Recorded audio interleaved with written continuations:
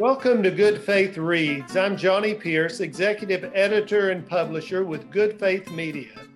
Today, our podcast guest is the Reverend Kelly Belcher of Asheville, North Carolina. Kelly serves as a hospice chaplain after many years in congregational ministry. Thanks for joining us today, Kelly.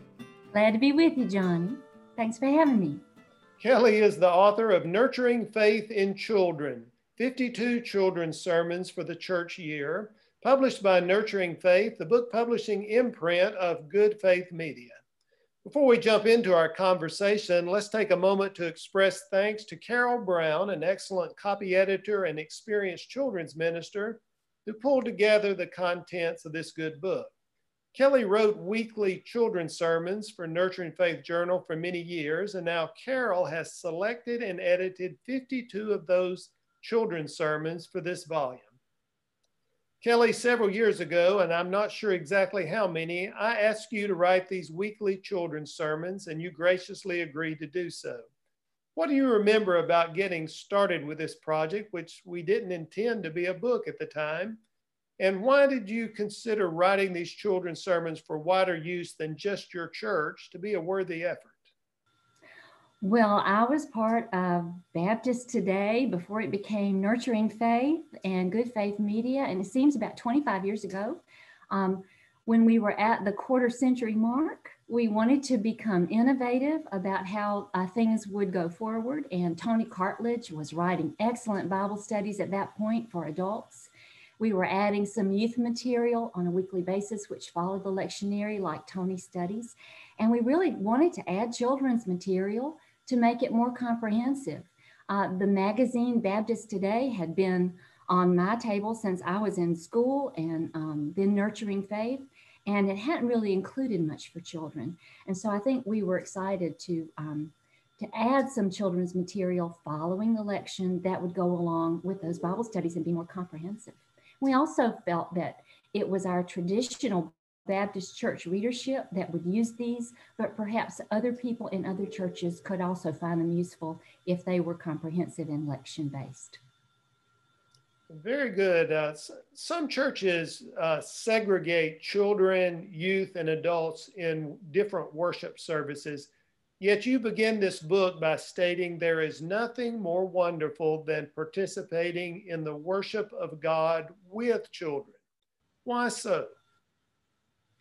Well, I bet most of us did as little kids what I did. I bet you did a lot of climbing under. Oh, my clock is dinging. I'm sorry. I'm going to stop. All right. Because my clock's dinging, and it's going to ding again in a minute. I don't know if you could hear that. Let's start again. I bet most of us did what I did as a little kid in worship, climbing under the pews, seeing how many chairs and rows you could go under, because worship felt like an adult thing. And it didn't really feel to me that the preaching or things that happened in worship were necessarily including me. And so I think our generation learned a little bit better how to include children and youth in worship.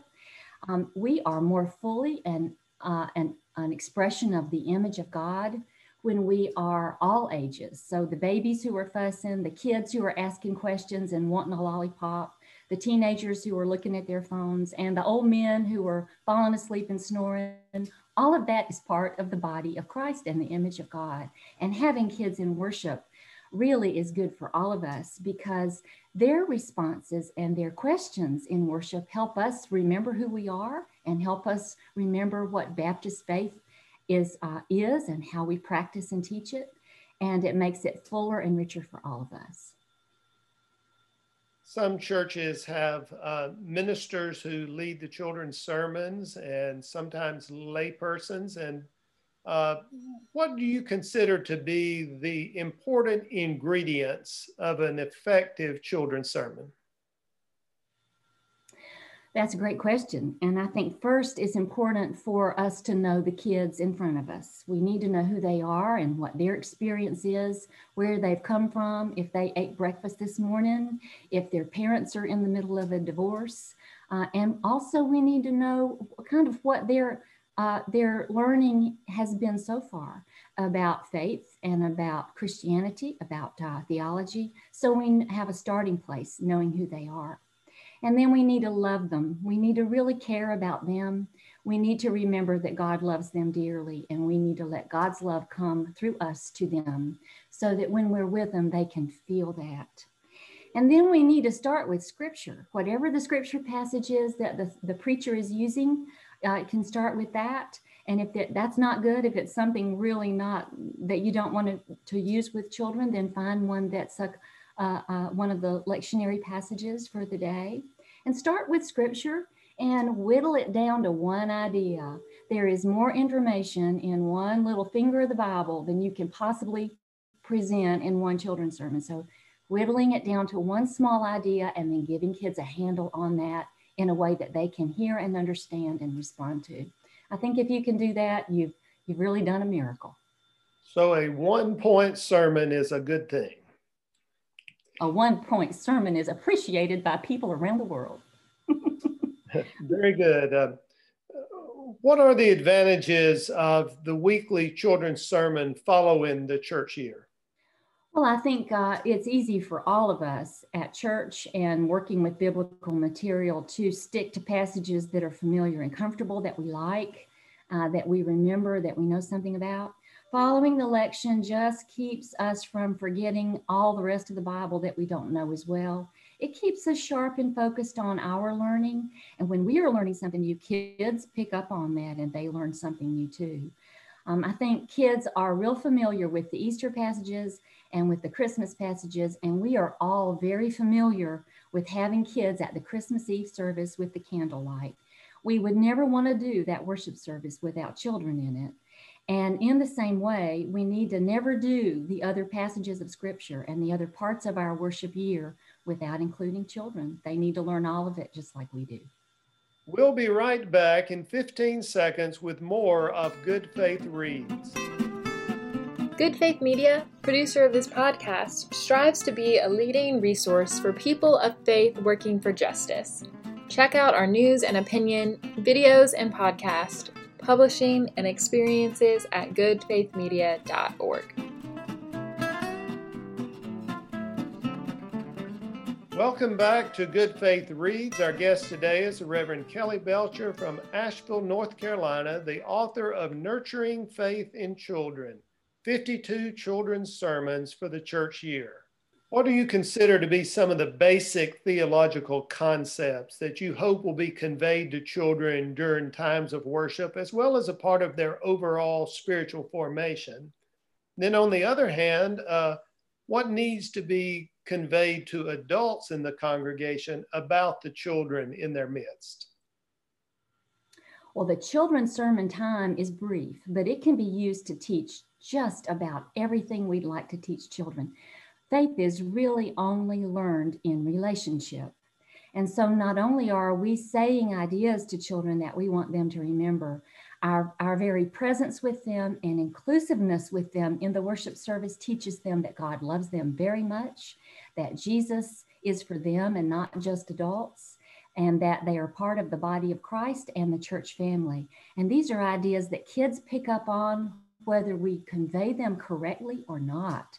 They're very sharp, they're very sensitive, and they'll learn what we teach them. So we must be intentional about teaching them directly and indirectly who God is and that God loves them and includes them. And then we want to teach them everything there is to know about what it is to follow Jesus.